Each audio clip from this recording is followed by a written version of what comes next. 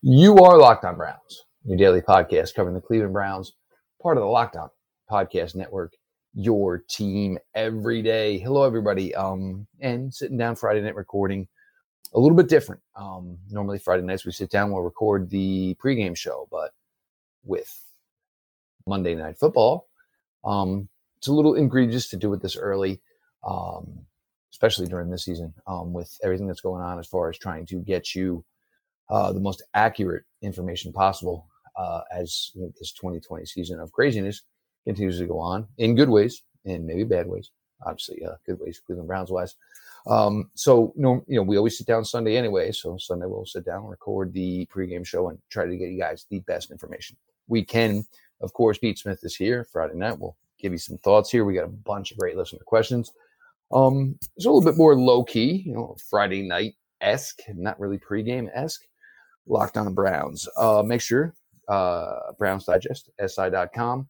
Pete and his team over there busting their butts day in, day out at _Pete Smith _ myself personally at Jeff _LJ _Lloyd. Show itself at Locked On Browns. Follow back account. DMs are open. Questions, ideas for the show. You guys know the drill. Locked On Browns is brought to you by Pepsi. This football season will be different. And Pepsi is here to get you ready for game day, no matter how you watch the season. Pepsi is the refreshment you need to power through game day and become a member of the League of Football Watchers. These passionate fans are the real generational talent that Pepsi fuels, because Pepsi isn't made for those who play the game. It is made for those who watch it. Pepsi, made for football watching. Like I said, Pete Smith along for the ride. Pete, to get started here, and we have listener questions. I have something I want to harp on here that we'll do in the third segment. So that's where we're going to roll this one down here. Some Friday news you necessarily did not want.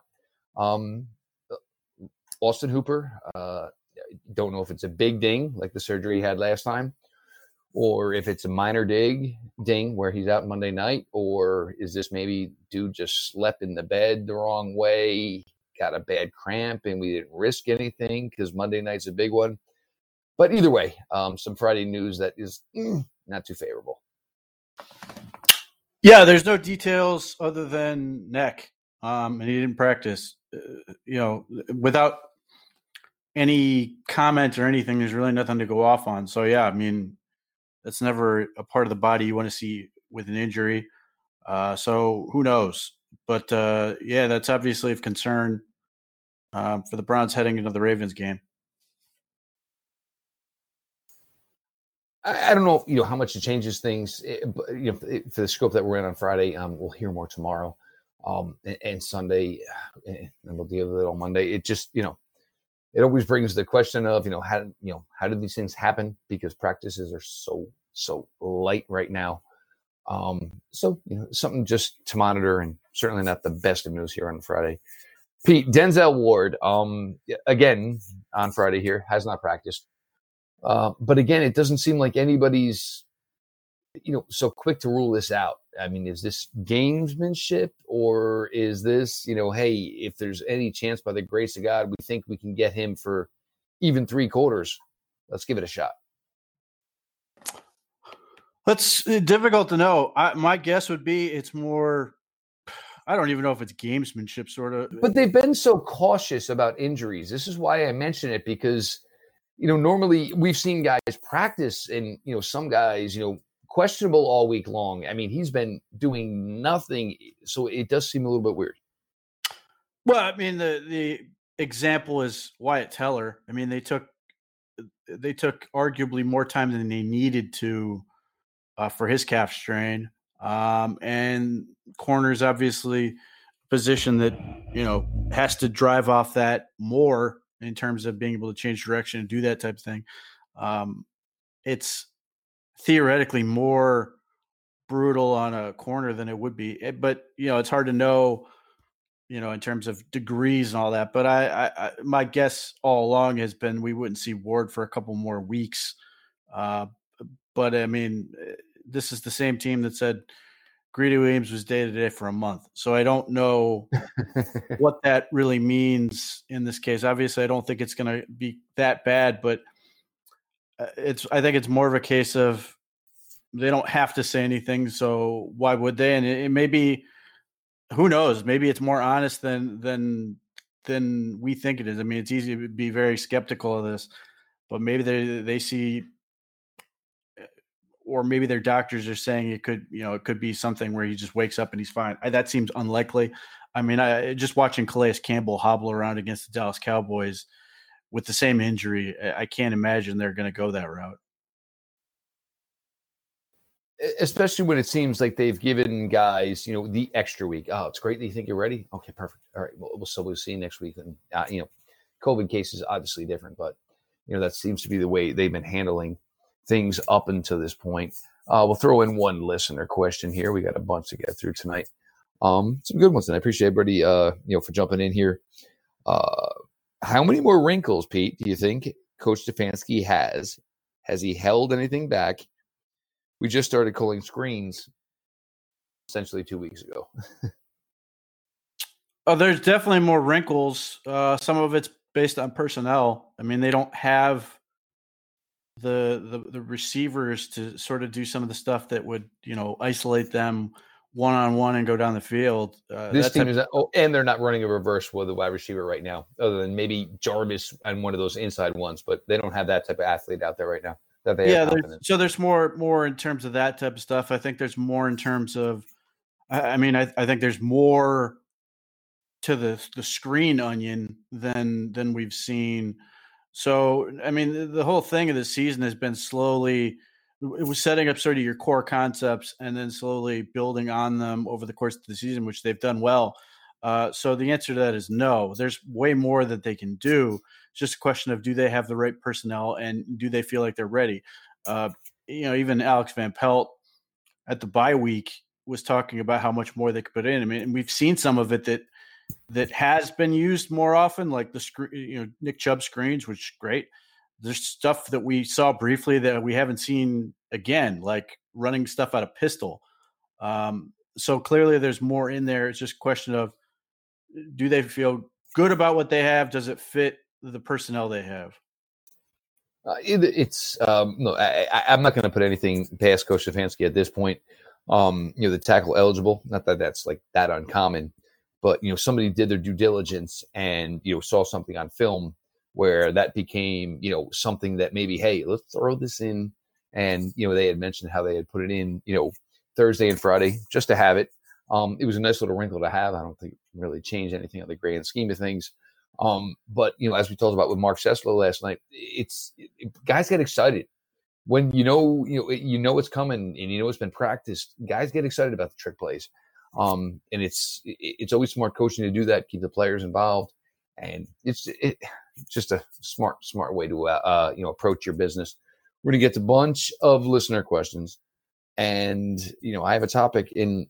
There's a lot of talk on it, and I don't know, for me, and the possibilities for what could be here in the rest of the 2020 regular season for your Cleveland Browns. That's one we're going to approach here in the third segment. Tonight, I decided to help promote some small businesses. Cleveland ties, Cleveland Browns ties, Cleveland sports ties. One of you guys know, we've talked about it for years. Zabel Apparel. Brian and his family I adore. We talk a lot. We talk about the team. We talk, him and his business and his creative concepts behind getting, the product that gets out there. Whether it's the store in Vermilion, whether it is ZaboApparel.com, whether it's Zabo Apparel on Instagram, on Twitter, and it is actually on Facebook as well. You're looking this holiday to, and look, maybe budgets are tight. So a t-shirt as opposed to a sweatshirt may be different for everybody here in 2020, but they got you covered. You got a big Browns fan in your life. You got a big Cleveland sports fan in your life. Check out ZaboApparel.com. And again, Zabo Apparel through social media. And of course, the store in Vermilion. If you need something for that Cleveland sports fan this year at Christmas, that's probably the place you should go check out. Pete, as we roll on through here with some more of this, some of this is good, and some of these guys really jumped into this, and so here we go. And there was a bunch from And Will Larrick, I appreciate you. The fact that you would, send me this through, and obviously the kind words about listening all the time, of course. Pete, if the Ravens defense has weaknesses, are they more in the ground game or through the air? Would this be a bigger win than the Tennessee game? All right, we're going to stop right there because you got a bunch of them. But the next one isn't bad, so we'll use that for another one here. I'll take the easy one. I'll take the layup. This win would absolutely be 10 times, absolutely 1,000 times bigger than the Tennessee win. But Pete, Tennessee, you could obviously comment on that. But Baltimore's defense, where is the weak point? Well, I think Tennessee's win is actually going to end up being bigger if the Browns win this one, just because of the. You're going statistically, chasing the numbers, chasing the playoff scenarios. Well, I think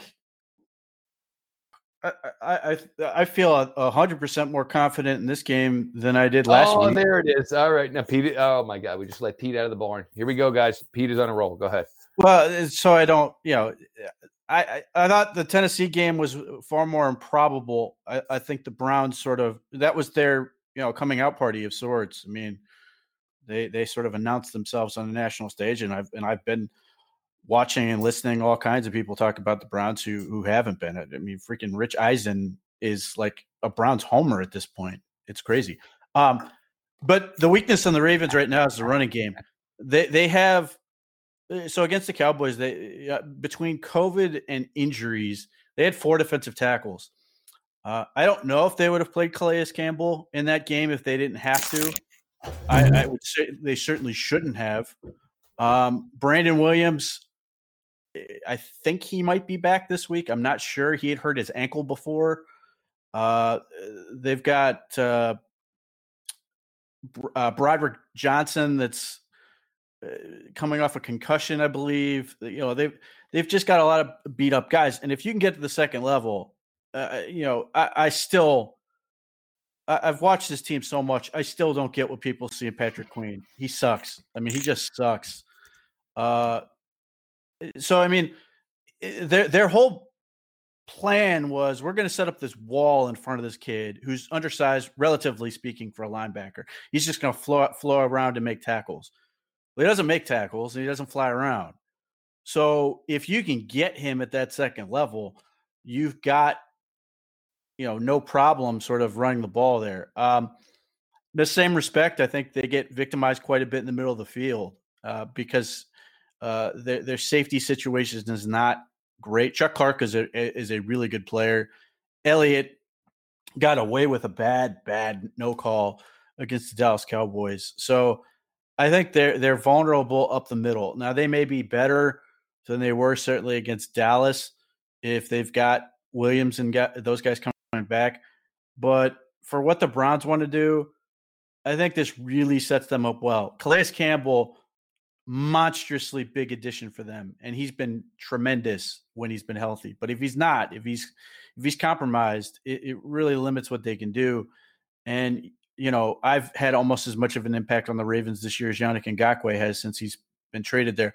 So they've got a lot of sort of things that are not sort of finalized yet, like Matthew Judon and Yannick Ngakoue. I don't know how much they've played together, but it just hasn't really delivered much. So I think you can run the ball and you can play action. The corners are what they are. Marlon Humphrey's fantastic. Marcus Peters is fine.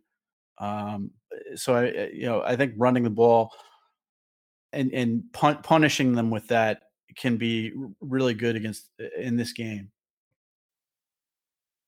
And look, yes, my confidence level is high. And what I think about these two corners is these are guys who like the vertical game and like to, attack the ball against, whether it's Landry or Higgins, smarter, disciplined, route runners. So that's interesting. But yeah, Pete, don't give it away. We still got to record this on Sunday. But you guys heard us talk about Tennessee last week, where Baltimore is. And look, this ain't just a straight COVID thing. This team has had its issues this year. There's just no way around it, guys. And on both sides of the ball. And there's times where, how they've tried to take this offense to the next level, it may have taken them away from, essentially what was there. bread and butter. So for that, I'm not really too sure on that, kids. So Pete, if you could keep Malcolm Smith or Kevin Johnson for the next season, which one are you keeping? If I choose between them, I'd take Kevin Johnson. He's better at what he does than what Malcolm Smith is at what he does. In my view, I think when they've had Kevin Johnson on the field, they've been a substantially better football team. Malcolm Smith, fine. There's certain games here he's been great. I wouldn't mind having him back, but if it's a choice, I'd rather have Kevin Johnson back. Having said that, I think Kevin Johnson's going to cost a lot more money than Malcolm Smith. So if you're saying which is more realistic, I think keeping Malcolm Smith is. I think there's a real chance the Browns are going to have to replace Kevin Johnson this offseason. I don't know what he's going to really demand in terms of a salary, but if it's reasonable, he's great. He's been really good in the slot. He's been effective when he's had to play on the boundary. Like, he's been everything that they've wanted him to be for this team. So, that and just corners are just more valuable than linebackers. I would say maybe the only thing where Kevin Johnson can maybe come back is if the salary cap is going to be lowered, which is rumored to be. Other than that, I'm not sure about that. And Pete, you probably agree with me here. Malcolm Smith, it's not that we have our gripes with him, but isn't that essentially what this third safety to do? Correct? It depends. If you're, perfect world, the Browns operate in a system where they've got, 3 safeties and 3 corners.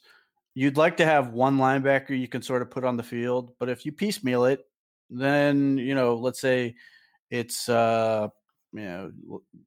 B.J. Goodson and Jacob Phillips. Yeah, I mean, let's say Jacob Phillips is on rundowns because they really like him, but they take him out in more obvious passing situations because Malcolm Smith's better at that.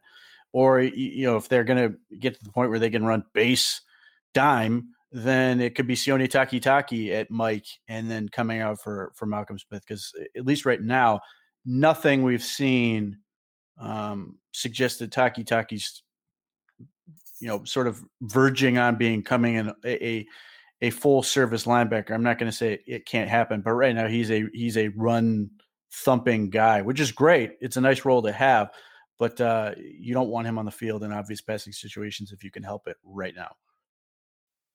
That would be down to B.J. Goodson. I don't know. I mean, but obviously they like him, and look, he's played well. But the question is, can you expand the role? But do you have to expand it that much if you're going, more safeties?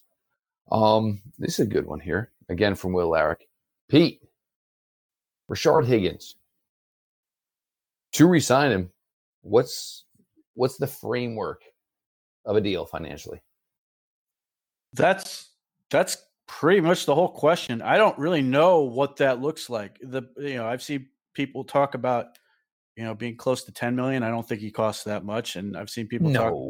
I don't think, I've seen 4 million. I don't think he takes that little. I think it's somewhere in between there. If for no other reason, he can literally look in the receiver room and go, that guy's making $14 million. The framework I've sort of thought might be close. But to be fair to this new regime, those 2 receivers were not brought in by this regime, which brings up a whole other question, and we're not going to do that today. But it does make for the difficultness of, what would appease Rashard Higgins as opposed to where the Browns right now today would be willing to go. Because if you want to get this done, you want to get it done like now. Right. So the framework I've sort of thought that might be in the right ballpark would be Kareem Hunt, which is $6 million per season for 2 years. It would get, obviously Rashard Higgins would like some money. He took less to sort of stay here and at least like $2 million for at least some security for him, the girl, the dog. At least give me something where I can maybe, have some where I'm going to be for the next 2 years. Right. So that would give both sides some wiggle room. I mean, Higgins, I think, would like to be able to say, if I get better, I'd like to make more. And the Browns would like to say, look, if you don't get better or, you get hurt and we're dealing with that, then we want to have some options. But I don't know if it would quite cost $6 million. But again, it's hard because if you're negotiating against making it to free agency entirely, then that's where he can sort of be like, come on, I'm the best receiver on the team this year, and he can back it up. Look at the amount of money you're paying these guys. That's tough. So, that's part of the negotiating process and why it may take a while. So that Kareem Hunt is sort of seems like the middle ground for me. I have it might not cost that much, but it could be a 1-year deal. I really think they want to get. I think both sides would like to get at least another year. I don't know if it'll make it to 3 and 4. I think 2 years is probably a pretty good sweet spot. Maybe a third year. I don't think they want to keep doing this 1-and-1 stuff. I don't think anyone's likes that situation. I think obviously Andrew Berry was part of the process that picked him. They liked him enough then. They liked him now. I think there's a comfort level. Obviously, Baker Mayfield thrives with him. I don't think they want to play this game where it's like a year-to-year thing. No, and and I honestly think Higgins is going to play good soldier here. And this is where this would worry you if it was John Dorsey. I think the Browns maybe realized that maybe they goofed on this a little bit. And how important he is to Baker Mayfield. And now they truly got to see it, because you got to keep in mind, they didn't see 2018. They only saw, they really only looked at 2019. So you're not going to base something on 2 seasons ago. So they got him to say, hey, I'll stay here. I'm in, I'll take this. But there's a little bit of, Richard wants to be here, but there's also a little bit of, hey, you got to pay the piper here, so to speak. So it makes for definitely a difficult negotiation going further here. We'll get to the third segment here, and there's a lot of talk about this, as far as, I'm not going to say the topic yet, but for where this may be trending for the Cleveland Browns, this needs to be addressed. But before we get to that, this holiday season, we're encouraging everyone to shop small and support local businesses. In that spirit, we want to tell you about Pete Smith's favorite shop for Cleveland-themed fan merchandise. If you're looking for a great gift for your favorite Cleveland fans, look no further than Belez & Style, a shop made for Cleveland fans by a Cleveland fan. Belez & Style offers a variety of t-shirts, crew necks, masks, and more. Whether you're searching for Browns, Cavs, or Indians gifts, Belez & Style has got you covered. And don't forget, anytime the Browns win, Belez & Style will give you 20% off for 24 hours with the promo code BROWNS.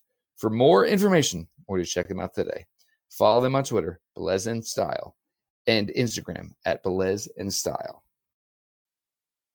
Pete, I didn't know. I'm just reading the copy, and that's the way it came in. And guys, if you don't know Jenna, she's absolutely fantastic. And look, as anybody knows, Pete and I, we have softened over the years. Look, everybody trying to get your piece of pie, we get it. We understand. We're all doing the same here. But that's going to bring us to this. Pete, there is, whether it's Mike Tomlin and all the teams that are in place and structured, if the Browns split the next 4 games, win 11 games, and go play in the playoffs in a possible matchup where they could be favored, they maybe can win, if you think about the possible opponents in this playoff game, how is Coach Kevin Stefanski, Pete, not winning NFL Coach of the Year? Okay, so let's go this route. First, cross Joe Judge out. That's the dumbest thing I've heard in quite a while. If Joe Judge is not in the NFL, if he gets a vote or two, no that's one fine. cares No, and you Joe remember, Judge. I did this last year with Brian Flores. They deserve mention. Yes, you've done a nice job. We're talking about who actually is winning the damn award. I don't care. He's 5-7 in the NFC. I get it. Like, it's the only like if they're in the AFC South, no one cares. And I'm not even gonna say it's a New York thing. I'm gonna say it's an NFC East crap team thing. If should Kevin Stefanski? He's certainly in the argument. I don't. There's not really a good case against him. Your first year, you come in, you're building all this stuff. A rookie head coach is a difficult job in the best of circumstances, and the NFL had arguably the worst. And the Browns have gotten progressively better over the course of the year. While missing key elements, while losing key players. This team played 2 games without their best player and their best player in defense in Myles Garrett. Denzel Ward has been out for 2 weeks. Ronnie Harrison. Is this a Cleveland disrespect thing? Or are people just late to the freaking party here? Because Mike Tomlin, what are you going to give him? Coach of the year? Because Ben Roethlisberger's elbow came back around? Well, I think, look, it's the NFL media loves Mike Tomlin. They love him.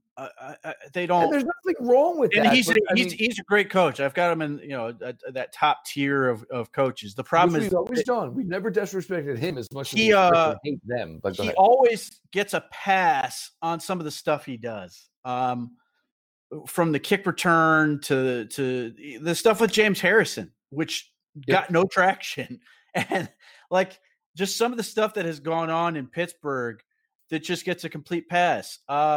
So I think there's always like this thing where just like the same thing, despite Roethlisberger as a human being, which never it's weird. There's always like this desire to try to give him awards. I don't know what that is. But it's the same thing with like trying to mention him in the MVP conversation, despite the fact that, Baker Mayfield has as much of an argument as Ben does this year. But if you're saying who should be in the conversation for this, I think it comes down to Tomlin. I'm not going to argue with the merits there. Brian Flores with the Miami Dolphins, and then Kevin Stefanski. Brian Flores, it's going to be really, really difficult to rule him out. And again, this is partly by virtue of who you play. If they come out and they steal the division from the Bills, they're, I think, just maybe a game or two behind at this point. They have to play the Bills at the end of the year. Obviously, they've implemented a rookie quarterback on the fly. They've done all these things. They're very impressive. Like, he's great. He's a great coach. I think part of the argument for Stefanski is based in in stuff that I don't think should matter, which is essentially saying that, well, the Browns haven't been to the playoffs since 2002. Like, I don't care about that. Certainly, you can make that case and go, well, this is the first coach to be able to do this, or this is the coach who's had the most wins if they get to that 11-5 and all these things.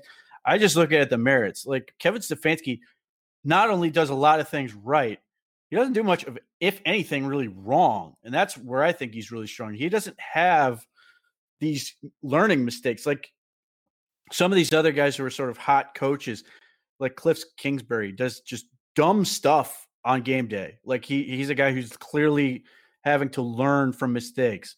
I don't see that from Stefanski. And I think maybe some of it's that he's boring, that he doesn't have, some of the spotlight. Brian Flores isn't really either, but he's done things, whether it was, releasing statements regarding racial equality or stuff like that, where he sort of put himself out there.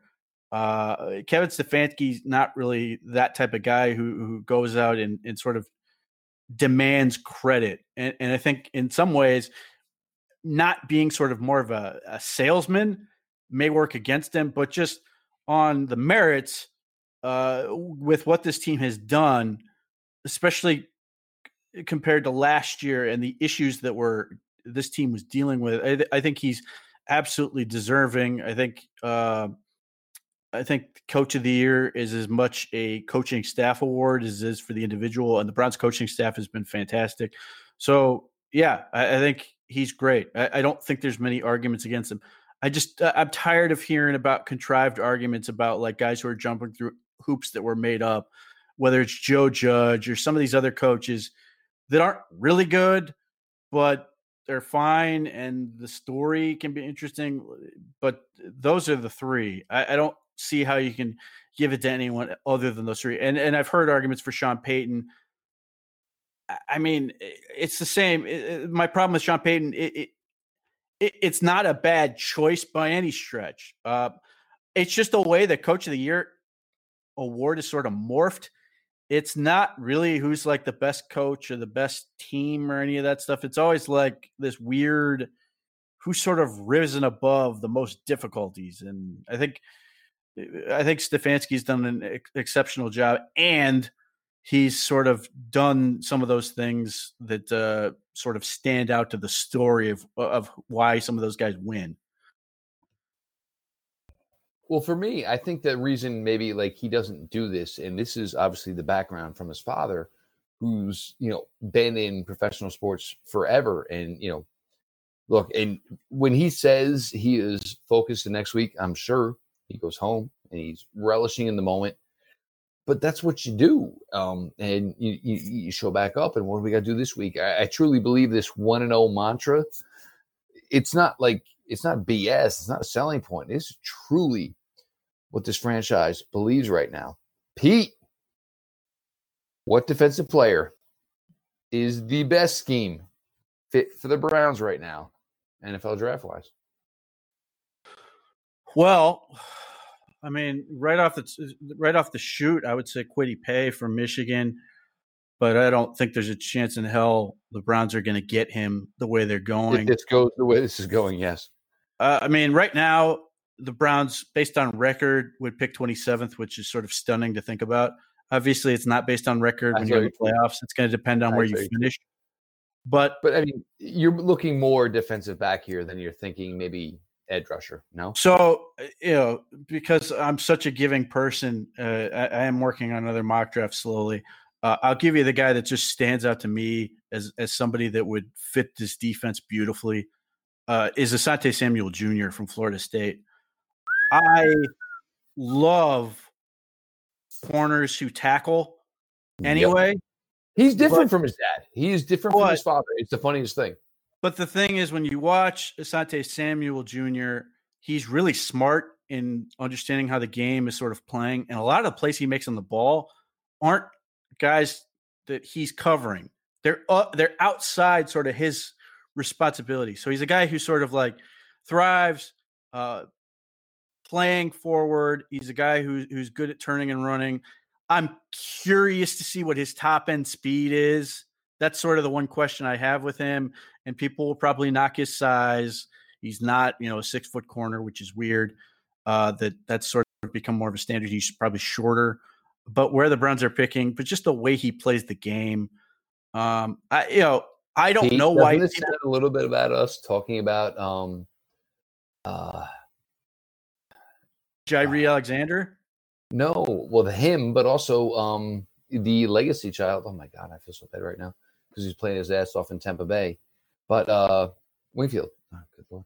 Oh, well, yeah, he's not. I mean, obviously, he's not like that. I mean, but he's not that small. Yes. But he's a legacy. He's a legacy kid who just plays physical football. Like he's not. He's not afraid of anything. And I don't know why kids keep choosing to attend Florida State. It's clearly at this point. I will agree with you. I get it. Fairly accredited at this point. I don't even know if the degrees are actually worth anything. But they have a bunch of players that I really like. The thing that drives me, like, I really like Nazrul Ladine from last year's tape. Yep. Like he sort of stands out and fits in this sort of like yes. Tamaron he stands Terry. Out and fits in sort of this like Tamaron Terry. But then he like comes back. He stays in college. He goes all the way back. He works from the ACL.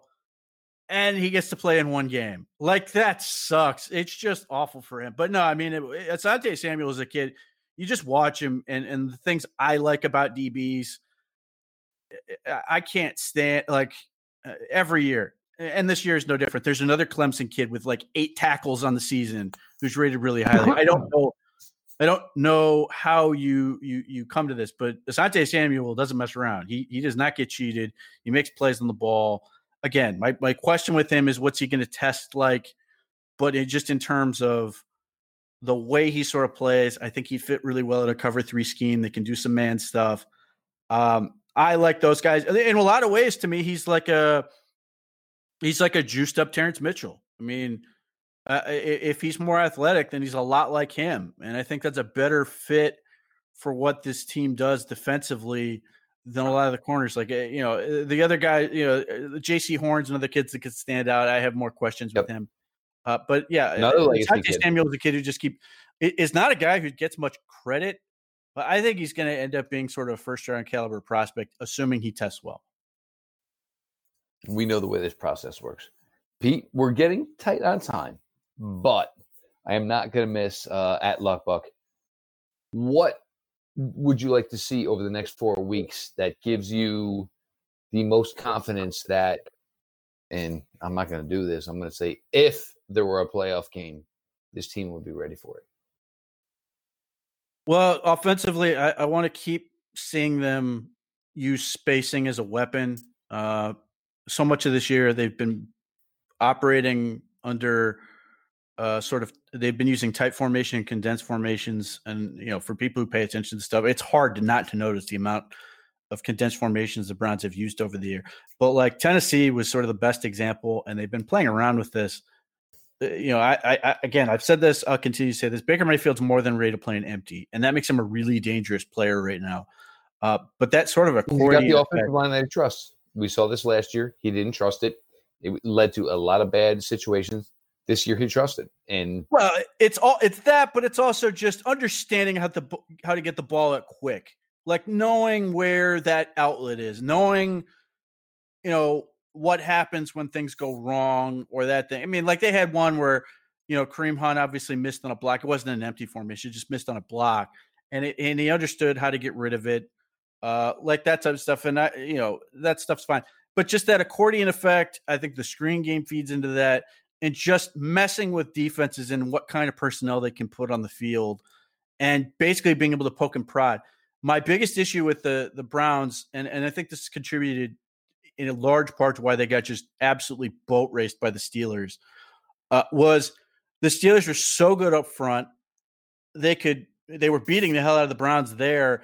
And then because they were able to get pressure on, and the Browns were in these condensed formations so much that there's like 7 and 8 defenders just sitting in the box. There's no real window.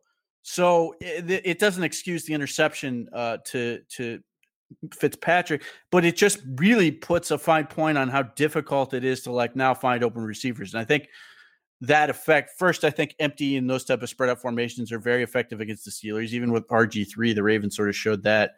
But I think that's a huge advantage. Defensively, the biggest thing I'd like to see this team improve on is angles. I can't stand watching Mac Wilson take just the worst angle possible on some of these plays. I can't stand watching Anderson Dejo take just a miserable angle to plays, that obviously go bigger because he misses. So particularly for guys in the middle of the field, I want to see better angles so they avoid getting beat over the top. Like this is, again, Rich Eisen loves the Browns. He's like talking about why the Browns could, have a chance against the Chiefs. And in my head, I'm going, nope.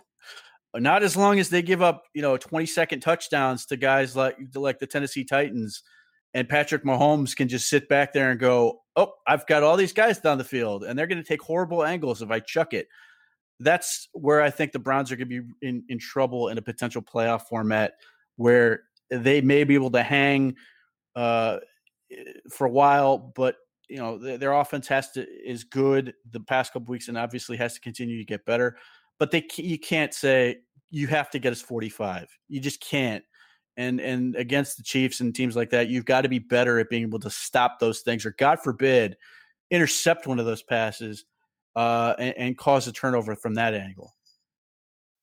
My thinking is, and we talked about this last night with Mark Schessler, the Browns could maybe keep away. I'd love Pete, but Pete, I want to see the matchup. If we're going to get there, and look, we're not talking Super Bowl, and we're barely tipping our toes and talking playoffs. But yeah, I mean, if there comes the opportunity to play the game, but this is where you measure, and this is what you're going to see. What do we need? What are the finishing pieces? Look, there's the Kansas City Chiefs, and there are 31 other NFL teams. This is what you're measuring yourself against. He is Pete Smith. And guys, look, we appreciate it, y'all, and the reviews that come through. Look, Pete and I have a great relationship. Love talking ball. We have, outside of football, I think, we probably don't agree on freaking anything. But football wise, we seem to travel that road. Of course, we have our differences. But check out Browns Digest, SI.com. Make sure you're following @_Pete Smith_. The show itself at Locked On Browns. Follow back account. DMs are open. Me personally at Jeff_LJ_Lloyd. DMs are open, as you guys know, because we get plenty of them. iTunes, Spotify. Subscribe, rate, review. We'll be back, and you'll get this, normal time, Sunday that we get a post-game show. We'll get you the official pregame show. Obviously, we have Hooper to look at, Denzel Ward to get word on, whatever comes in Baltimore-wise. But, Monday Night Football, the whole nonsense, all that stuff. We'll get you all ready for it. But we'll close it here. This has been your daily delivery of all things Dog Pound. LGB on the LB. Let's go, Browns.